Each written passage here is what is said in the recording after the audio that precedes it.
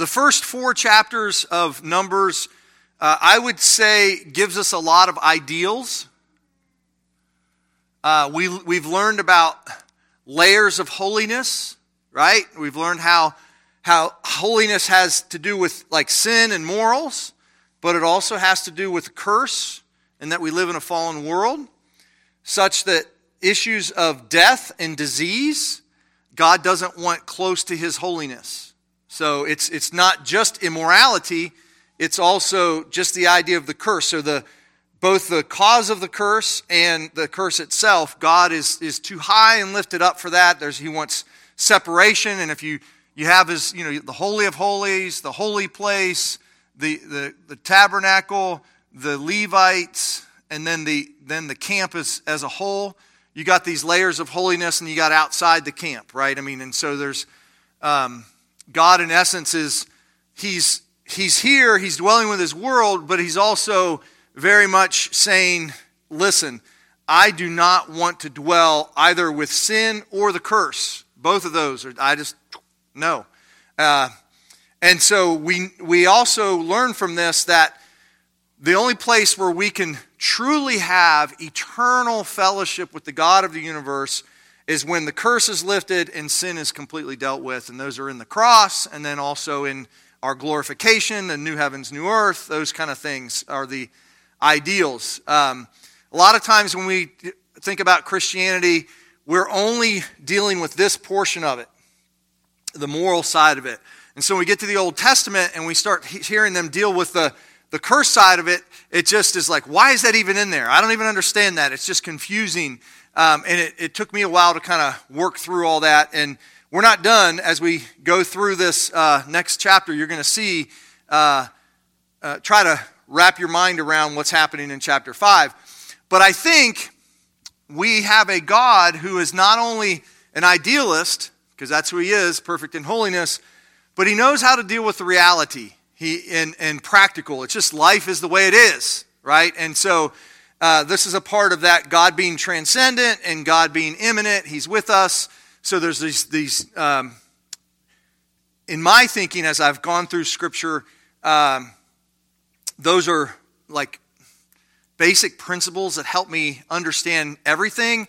So I don't want, when I'm dealing with the realities of life, I don't want to like overcome and get rid of the ideals. That wouldn't be right, because God is idealist. He's not going to just compromise who he is because of the practical realities. At the same time, his ideals can't keep him from actually dealing with the reality.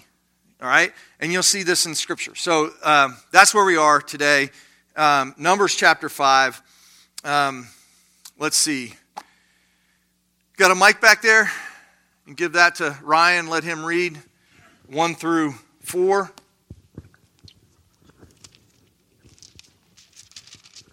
Four, 1 through 4. I think we're on chapter 5, 1 through 4. 1 through 4, okay. All right, so. The Lord spoke to Moses, saying, "Command the people of Israel that they should put out of the camp everyone who is leprous or has a discharge, or everyone who is unclean through contact with the dead. You shall put out both male and female, put them outside the camp, that they may not defile their camp in the midst of which I dwell." And the people of Israel did so, and put them outside the camp. As the Lord said to Moses, so the people of Israel did. Okay, generally speaking, what's his command, what's his rule here in verses 2 and 3? Generally speaking, don't be real specific. Just what's he want to have happen? Get the unclean out, right? If you're unclean, you got to get them out here, because you can only have clean inside the camp. And you have to understand, he is not just focusing on this. Of course, sin would make you unclean, but he's also focusing on this, because what does he actually give about? Well, first off, why should the unclean be here rather than here? He gives the reason.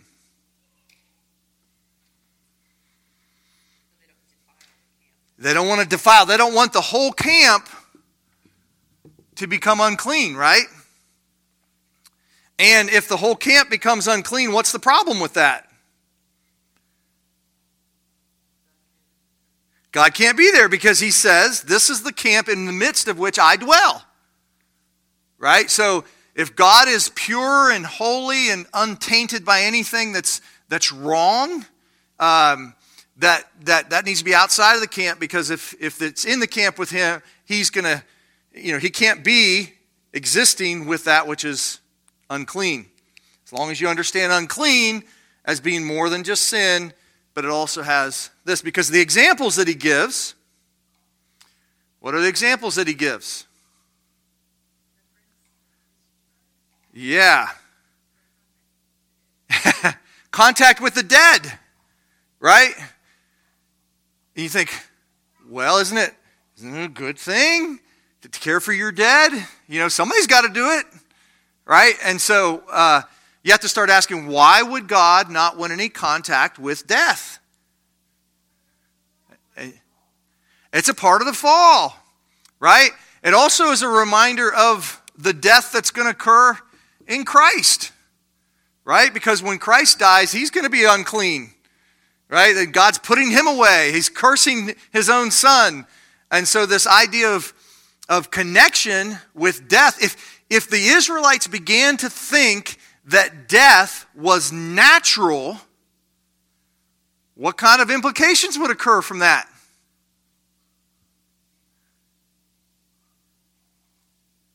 Just think about that. You'd live for this life only? No hope for eternal life? Or you might even just think, how do I say this? So when you see death, what does it remind you of? What should it remind you of? Mortality, but the fall. It reminds you of sin. It reminds you that there's a curse on this world, that death is not natural. So every Israelite, every time they saw death, they weren't supposed to become a friend of death. What does our society tell you? Oh, it's just a natural part of life. It's a cycle of life. It's just natural. Things born, they die. That's the way it is. An Israelite could not think that, because they understood that if you're connected to death, that makes you unclean. You're outside of the camp. Oh, death is not good. See how God is so purposeful in reminding his people that death is not a good thing, because they want death to be lifted. There's also a practical consideration in that the dead body is going to decay and infect people, so they want to get it outside and minimize the exposure. Okay, so I would agree with that, but that's not. It's like if this is the circle of meaning, the center is right here. God just hates death because it's a part of the curse. It might have an extraneous purpose over here that it's less healthy, but that's not the point of the text. And I think a lot of times people read in the Old Testament, it's all about health. And God is for health, but the fact of the matter is there is sickness and disease. Now, could God prevent his people from having disease? If he wanted to, sure he could. And yet, when the disease is nothing else than a precursor to death. It shows that this world is not all that it should be. Now, the reality is, every one of us is imperfect in some way. You have moles. You have things that are just imperfections about you. And so God has to teach the principle, but he can't be so extreme in the principle because everybody'd be out all the time, right? So he's trying to teach them that this curse is a bad thing. It's a temporary thing. And among his people, he's going to lift it, okay? Now, think about for a moment, there were temporal things and there were permanent things. So if you had a temporal thing, like say a discharge, maybe that's a woman's menstruation period, we'll talk about that later, but or it's just some kind of oozing skin disease or something that's going on, you have a discharge in some way, that's usually temporal. It's going to be fixed. It's not going to be something that's going to be ongoing. And even many of the diseases might be temporal. If you go in the book of Leviticus, they talk about when the disease is gone, how do you become clean again and enter back into the camp. But some diseases were permanent. Now think about being this person throughout your whole life. How would you feel?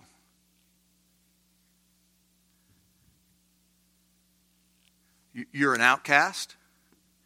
And you're not an outcast because of the prejudice of the people around you. You're an outcast by the command of God. How hard would that be?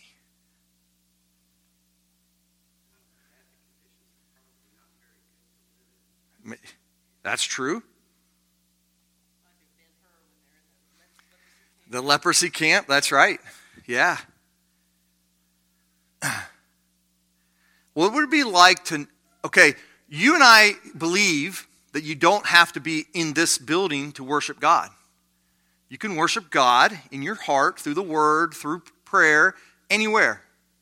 So certainly these guys could do that, but they were never allowed to come into the worship of God.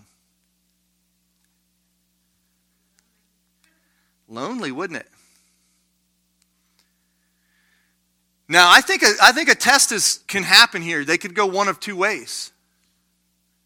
Right? They could continue to act in faith, or they could just act in unbelief, in rebellion. Right? So if they act in unbelief, they get bitter at the God who keeps them out of the camp. Right? And who can blame them? Right? So they disassociate themselves from the people of God. We don't belong. Therefore, I will be my own people. And people today that have one form of disability or another, I'll get you, Deb. Maybe it's blindness or deafness, or maybe it's leprosy. They almost form their own separate community because they just don't belong. Right? Go ahead, Deb.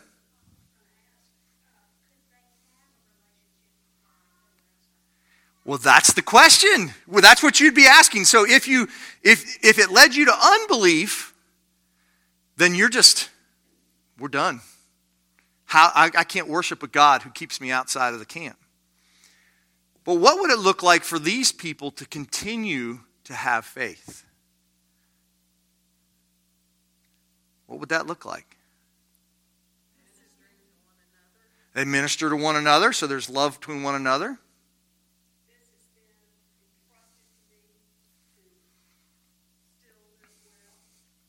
This is right. Does it mean that the promise? See, this is the question. Does it mean that the promise is now void? Because the promise is that those who are in Abraham, who are looking forward to the promise, will have the fullness of the promise. And yet they're continuing to deal with a disease that keeps them out of the camp. So they're feeling, I think, in a more acute way than the person who's actually able to go to the temple every day. The people that can go to the temple and worship, they're probably thinking, yep, we're good. I'm good. But these guys are thinking, what's wrong with me? Can God love me?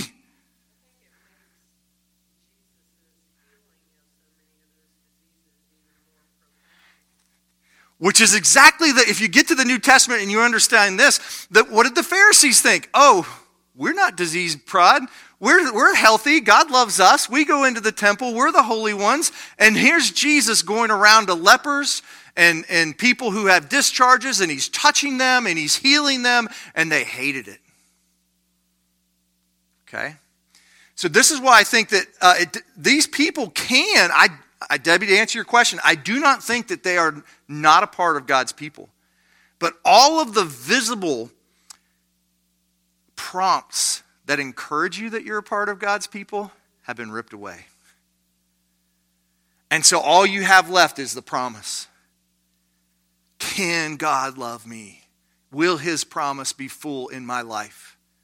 And if they cling to it, they, in essence, the first shall be last and the last shall be first. Right? Yes.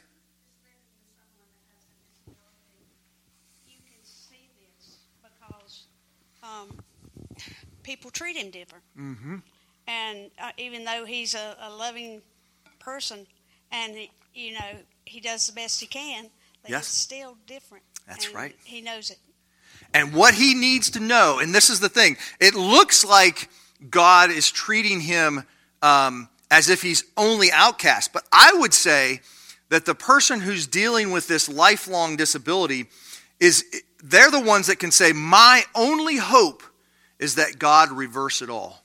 He has to love me as I am today. He has to come to me in my wretchedness, my brokenness. But then he also has to have the hope of a resurrection, because you can't have the full hope right now. Right? I mean, you are driven to the resurrection body. And I think God, this is exactly what he wants for his people. Now we, because we're sinful, twist it around. These guys think they got it good. These guys are feeling like they're, and so they look down upon them. And there's things in the New Testament like, do you remember when the Tower of Siloam falls on like 18 people and they die in the New Testament? And people say, man, those guys were really bad for that thing to happen to God. And Jesus says, they're not any worse than you. You better repent. So, but I think if God doesn't have this mindset of putting out those who are unclean, we would begin to think that disease and death are just a natural part of life, and that's the worst possible thing that could happen. And it's happening in our day to day. People are told to not fear death, to not see it as a part of the curse. Right? And almost unanimously, the non-Christian world looks at death as a release. That's not the way God wants it to be seen. Now, if you flee to Christ, the stinger of death is removed, right? But it's not, death itself is still the last enemy. When Jesus is going to heal Lazarus and raise him from the tomb, he is not only weeping for Lazarus' pain and the pain of Mary and Martha, he is also agitated in his heart, because this is like seeing one of his chosen endure the pains and suffering of death makes him mad, angry. Okay?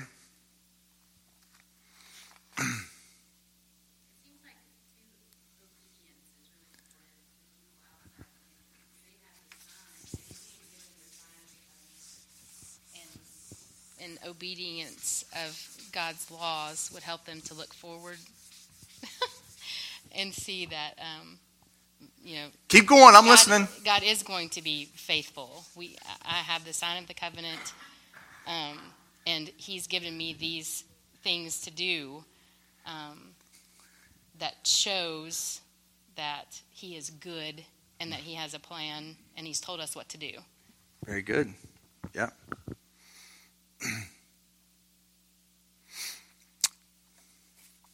It might even be easier outside the camp. I mean, not dealing with all the people around it. Easier in the level of dealing with the real issue, which is pride, because it has ripped out your pride.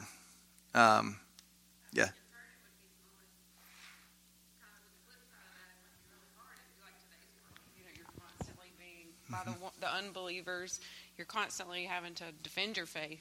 Yes. Yep. No, once you understand this, you're just like, oh man, you have such compassion for those people who are outcasts. Is that not what God wants us to do? Yes.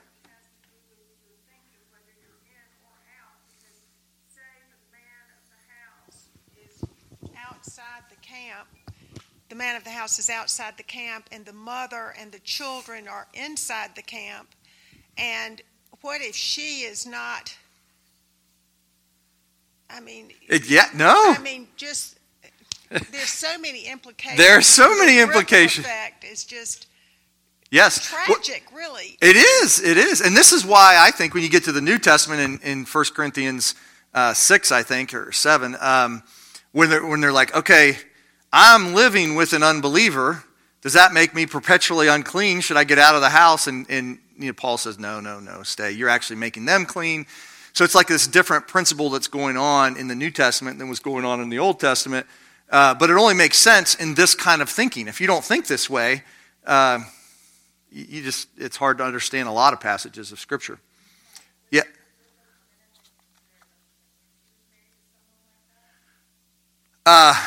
There would have been probably some kind of, depending on the disease, like if it was leprosy or something, they would have been separated. I mean, you might have got to see each other some, but you wouldn't. Watch what I'm saying. If she would have gone to her husband, who's outside the camp, having contact with someone who is unclean would make you unclean, not permanently, but for a season.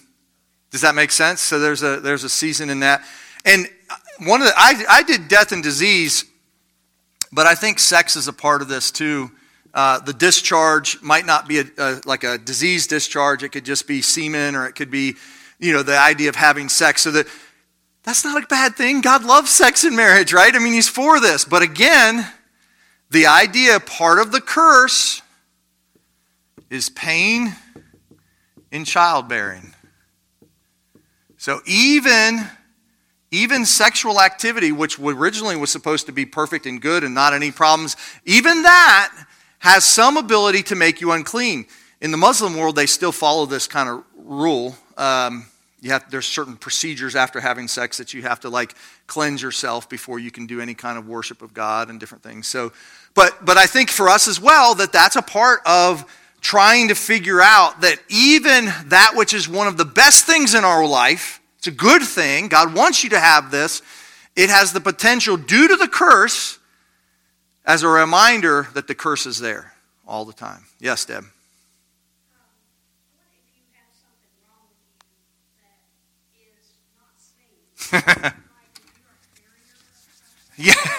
Yeah.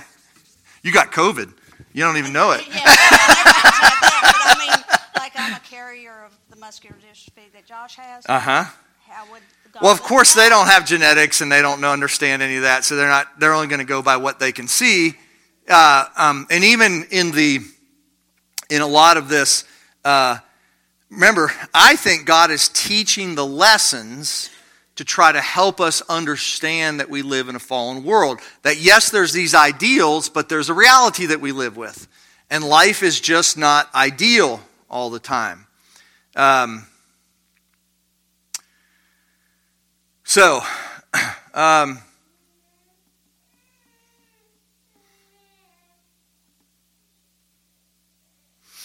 Let's keep going, because I think the next thing, these whole unclean. And remember, God has just said, I've got my whole camp, I've just cleansed it, it's all these perfect things. Oh yeah, you got some unclean people you got to get on the outside of the camp. It's just it doesn't fit into this great order of, all right, this unit moves out and then this one comes in. What do you do with the unclean people? Where do they come in the march line? Are they at the very end, or what's happening with them? So just it helps us to see that even though God's an idealist, life is not ideal. All right, so let's go 5 through 10. Who wants to read for me? We'll get the microphone to you. Just raise your hand. I know Mary's already got hers up. There you go. Oh, Gina wants to read. Some people really like reading the scripture, so I like to give you guys a chance to do that. I'm not trying to force anybody to do it, but. The Lord said to Moses, "Say to the Israelites, when a man or woman wrongs another in any way and so is unfaithful to the Lord, that person is guilty and must confess the sin he has committed. He must make full restitution for his wrong, add 1/5 to it, and give it all to the person he has wronged. But if that person has no close relative to whom restitution can be made for the wrong, the restitution belongs to the Lord and must be given to the priest along with the ram with which atonement is made for him. All the sacred contributions the Israelites bring to a priest will belong to him. Each man's sacred gifts are his own, but what he gives to the priest will belong to the priest." Okay, so this is what we call the whole principle of restitution. Okay, and it supplements what is in Exodus 22. So if you want to make a mark, we don't have to go through all this right now, but Numbers is usually supplemental to things that are in other passages of the Pentateuch, and this is supplemental to Exodus 22. And so in that, there are things like if a beast is loose and it feeds in another man's field, there's all these kind of things that could happen because you're living in community, but because you live in community, things happen. And how do you handle those issues? How do you keep their, I would argue, unity and harmony among the whole people of God, I think is a lot of this. And so when it comes to property, and it's interesting because they're in the wilderness, so nobody really has any property, but you do have things that you have, and you have animals and things like that. So what are we told here in Numbers are some of the principles of restitution? What do you have to do?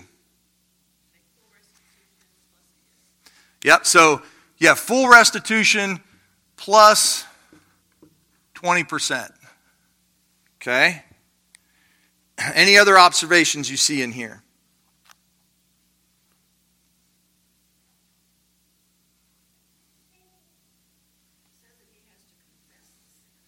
Right? There's confession that has to occur.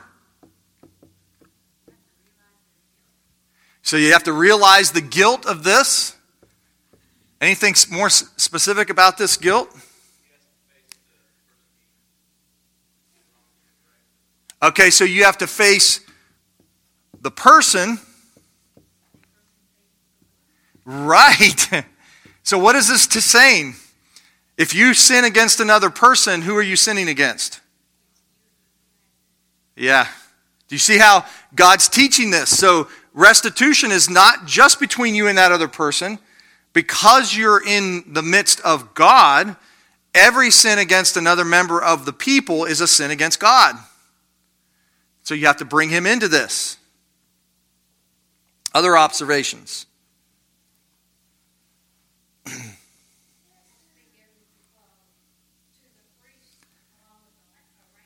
And why should it has to be given to the priest? It's in certain situations. He's kind of dealing with a situation that's a little bit unique here. Because normally I might give restitution to John if I've done something against John. But in this situation, what if whatever happened, John died? He's not there to give restitution to. What do you do then? Go to their next of kin. If you can't give it to their next of kin, then you just go directly to the priest. You see how, because it's important that this restitution actually be paid for the ideal of God's people, that they're to be a holy people, right? Why 20% more?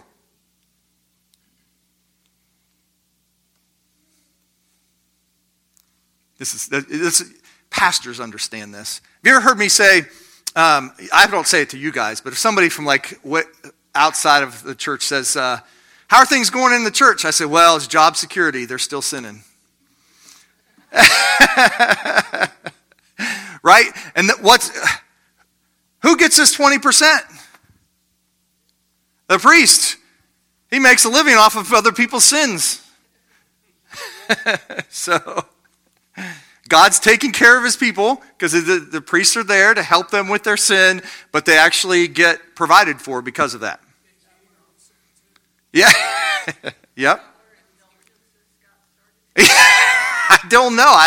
I've not gotten deep enough into the Catholic way of thinking to know if that's where they drove some of that, but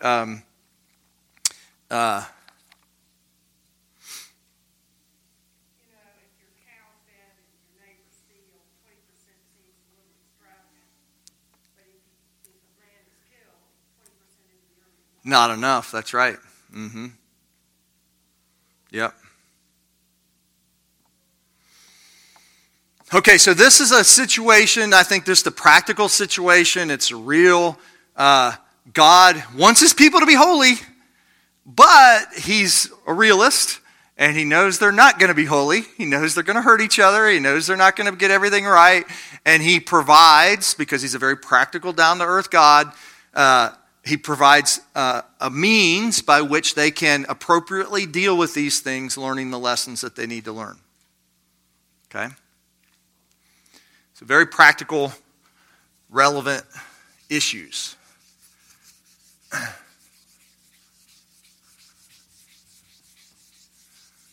Now, the next one may be one of the hardest passages in the book of Numbers. So, all right.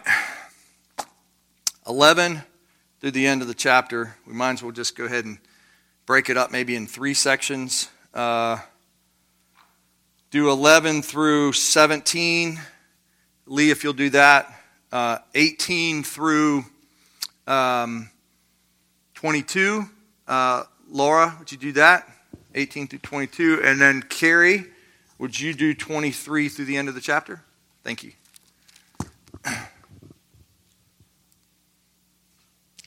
And the Lord spoke to Moses, saying, Speak to the people of Israel. If any man's wife goes astray and breaks faith with him, if a man lies with her sexually, and it is hidden from the eyes of her husband, and she is undetected, though she has defiled herself, and there is no witness against her, since she was not taken in the act.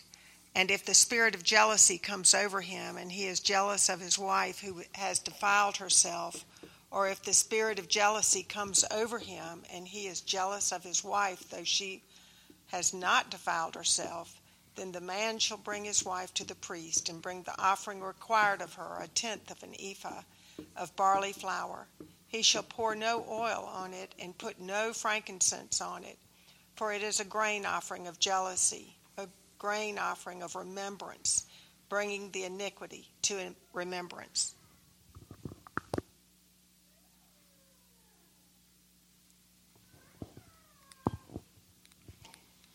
And the priest shall bring her near and set her before the Lord. And the priest shall take holy water in an earthenware vessel, and take some of the dust that is on the floor of the tabernacle, and put it into the water. And the priest shall set the woman before the Lord, and unbind the hair of the woman's head, and place in her hands the grain offering of remembrance, which is the grain offering of jealousy. And in his hand the priest shall have the water of bitterness that brings the curse. Then the priest shall make her take an oath, saying, If no man has lain with you, and if you have not turned aside to uncleanness while you were under your husband's authority, be free from this water of bitterness that brings the curse. But if you have gone astray, though you were under your husband's authority, and if you have defiled yourself, and some man other than your husband has lain with you, then let the priest make the woman take the oath of the curse, and say to the woman, The Lord make you a curse, and an oath among your people. When the Lord makes your thigh fall away and your body swell, may this water that brings the curse pass into your bowels and make your womb swell and your thigh fall away. And the woman shall say, Amen, amen. The priest is to write the curses on the scroll and then wash them off into the bitter water. He shall have the woman drink the bitter water that brings a curse, and this water will enter her and cause bitter suffering. The priest is to take from her hands the grain offering for jealousy, wave it before the Lord, and bring it to the altar. The priest is then to take a handful of grain offering as a memorial offering and burn it on the altar. After that, he is to have the woman drink the water. If she has defiled herself and been unfaithful to her husband, then when she is made to drink the water that brings a curse, it will go up into her and cause bitter suffering. Her abdomen will swell and her thigh will waste away, and she will become accused among her people. Accursed. If, however, the woman is not defiled herself and is free from impurity, she will be cleared of guilt and will be able to have children. This then is the law of jealousy. When a woman goes astray and defiles herself while married to her husband, or when feelings of jealousy come over a man because he suspects his wife, The priest is to have her stand before the Lord and is to apply his entire law to her. The husband will be innocent of any wrongdoing, but the woman will bear the consequences of her sin. Okay, fun passage of Scripture, right? But again, as is over and over the case, God is wiser than us. He is smarter than us. And the first thing you should do in approaching a text like this is say, Lord, I don't understand what's going on. It doesn't seem very good to me. But is this not anything, this is not just a Salem witch trial. Is this not, what do they do in the Salem witch trials? If the woman is thrown into the water and she can swim, she's a witch. And therefore needs to be, if she drowns, okay, she wasn't a witch. That's great. That doesn't help, right? So we're going to see how God's ways are better than man's ways. So let's follow this through. First off, adultery, if it's done like somebody catches you in adultery, it was punishable by death for both the man and the woman. Okay, that was just, but you can say, well, how often do people get caught in the act? Right? So you can have these things where eventually it usually gets found out, but it's not as it just doesn't happen all the time. So then you have this you have a situation where husband begins to feel jealous, and he is convinced that his wife has been unfaithful. So let's live in that for a moment. How does this affect the marriage relationship if the husband has been unfaithful and the wife is jealous? Or either way, but really the husband is jealous. How's that going to affect the relationship? It's going to sour it. Not going to be true unity, not going to be true love between them, right? Lack of trust.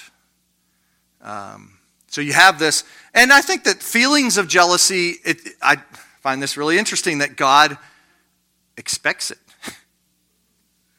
He expects there to be feelings of jealousy sometimes. Because we live in a fallen world. Husband and wife get in an argument, the wife leaves for a few hours. Where did you go? What did you do? Whatever. You get these kind of issues. And so we're dealing with a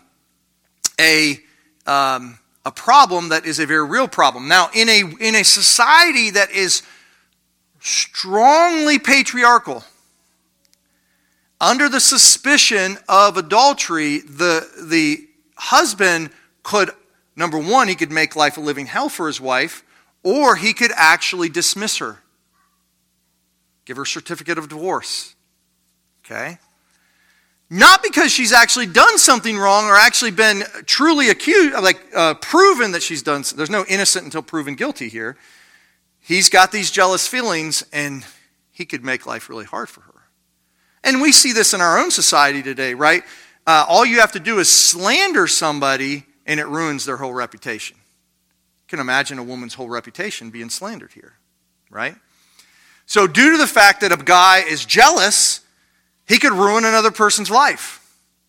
And so God says, that's not the way it's going to happen.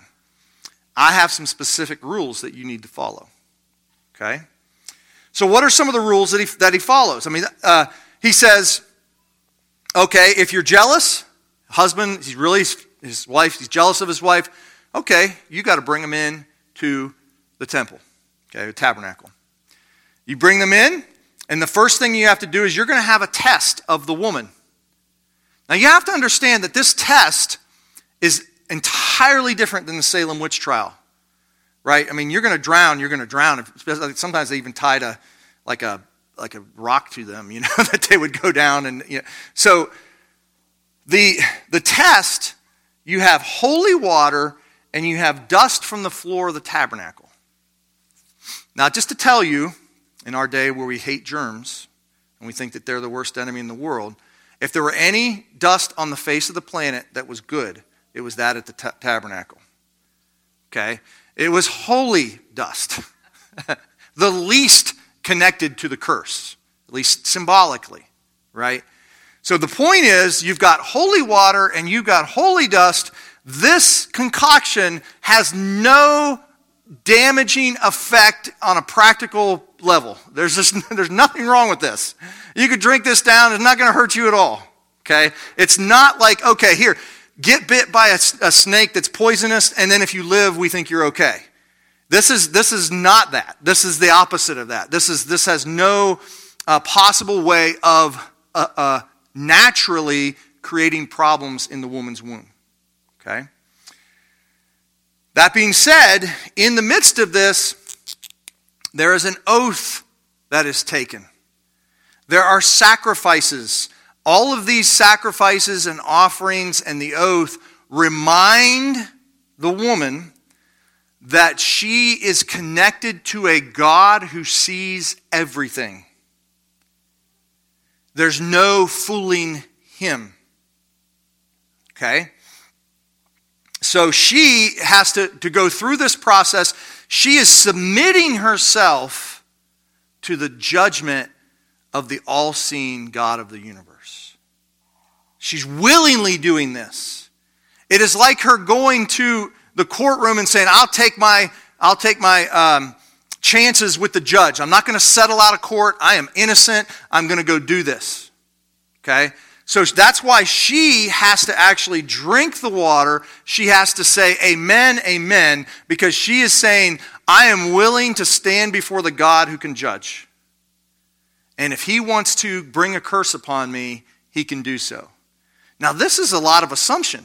In our day and age, in our unbelieving age, we're like, well, right, like God even's going to do something. You know, you're guilty whether he does something or not. This has taken the whole community to say, we trust that we do have a God who sees all in the midst of our camp, and he can make a right judgment.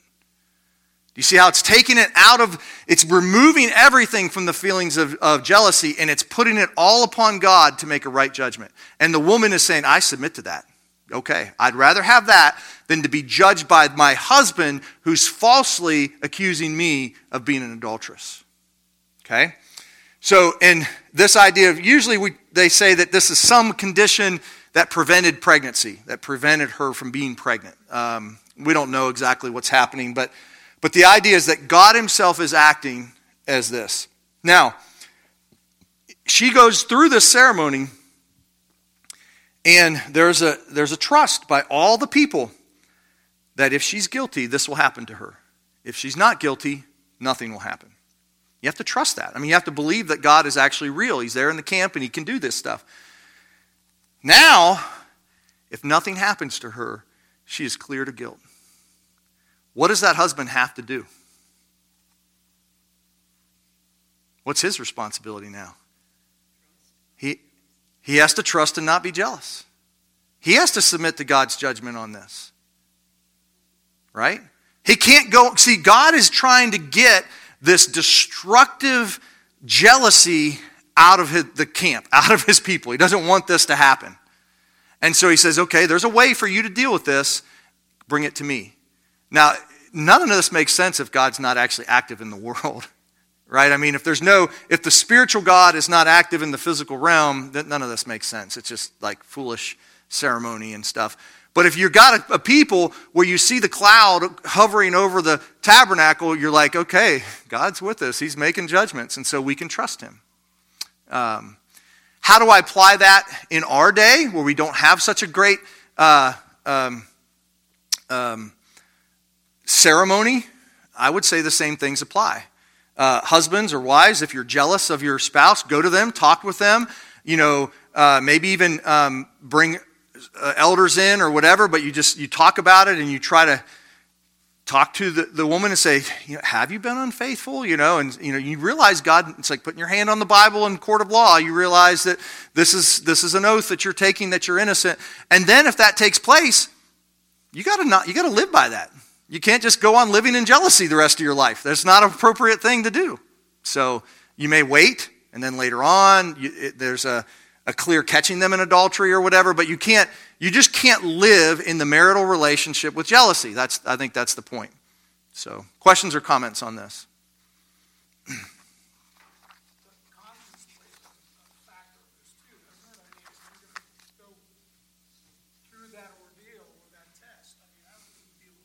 You would be nervous. Yeah. Yep.